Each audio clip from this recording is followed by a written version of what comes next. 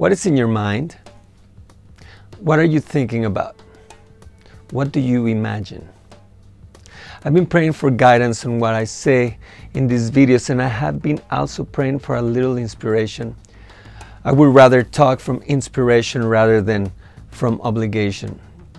Anyway, a good friend of mine sent me a message saying, and I quote, "Hey, during my devotions I was thinking about you and I want you to know you're in my prayers." That was such a nice message, especially since it was sent from someone I admire, and he came all the way from Taiwan. The next day, one of my daughters called me excited about a book she was reading. The book talks about our mind, our thoughts, healing, etc. She was so excited. The excitement in her voice reminded me of when I was on my search for the truth and how I started my walk with God. It reminded me of how I started forging a personal relationship with Christ. The Bible tells us to guard our minds, and I believe that a lot of those scriptures go unnoticed. I went through a time in my life where I knew in my heart there had to be a change, a reprogramming of the way I thought and the things I said, especially things I said to myself. So through Bible study, I found a scripture from the book of Psalms that really spoke to me, and I used it as a prayer. And furthermore, I wrote it on a card and placed it on my card's visors so that I could see it every day. The scripture is from the book of Psalms, Psalms 51:10.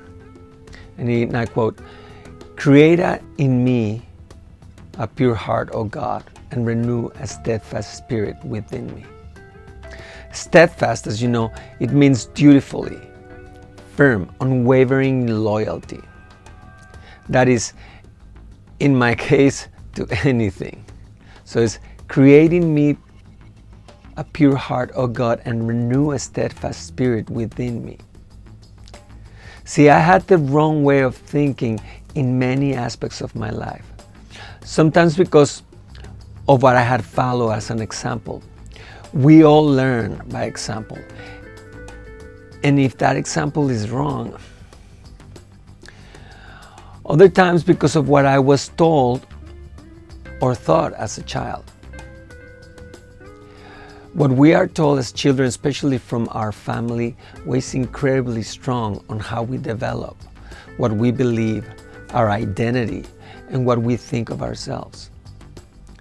Other times I had fearful thoughts plaguing me in my mind, those negative movies in our minds that sometimes play over and over. These negative thoughts can lead us to say to ourselves or to say out loud negative things.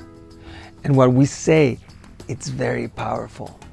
You got to remember that the world was set into existence. The world was spoken into existence. Now, Proverbs 23:7 says, "For as he thinks in his heart, so is he." Anyway, remembering this time of starting my walk with God, and I confess struggling with a lot of things, I had to change my mind, my way of thinking, and I had to reprogram my brain. My daughter's book recommendation and the message I received from my friend inspired me and reminded me of how important it is for people to know about this topic in the Bible. 1 Peter 3:10 says, "Those who desire life and desire to see good days, let them keep their tongues from evil and their lips from speaking deceit." The NIV version says, "For whoever would love life and see good days must keep their tongue from evil and their lips from deceitful speech." Romans 12:2, the New International Version says, "Do not conform to the pattern of this world, but be transformed by the renewing of your mind. Then you will be able to test and approve what God's will is, His good, pleasing, and perfect will. Let me read it from the Amplified Bible. Again, Romans 12:2, Amplified Bible. And do not be conformed to this world any longer with the superficial values and customs, but be transformed and progressively changed as you mature spiritually by the renewing of your mind, focusing on godly values and ethical attitudes, so that you may prove for yourselves what the will of God is, that which is good and acceptable and perfect in His plan and purpose for you.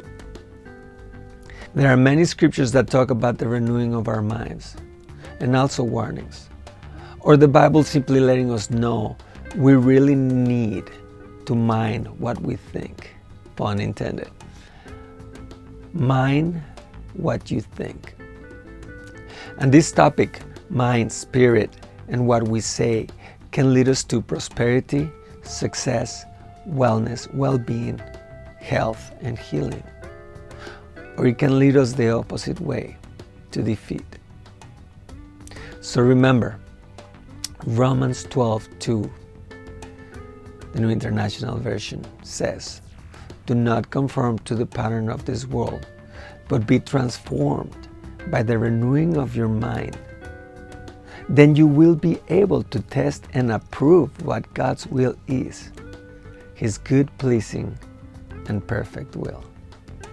Anyway, food for thought. We will definitely be talking more about this subject.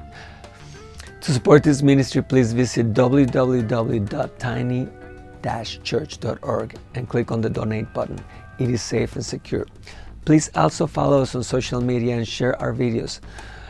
Like and follow our Facebook page, our IGTV channel on Instagram, Periscope, subscribe to our YouTube channel, and if you prefer audio, we have these messages available as a podcast on iTunes, Podbean, and Tumblr. Until next time, God bless you.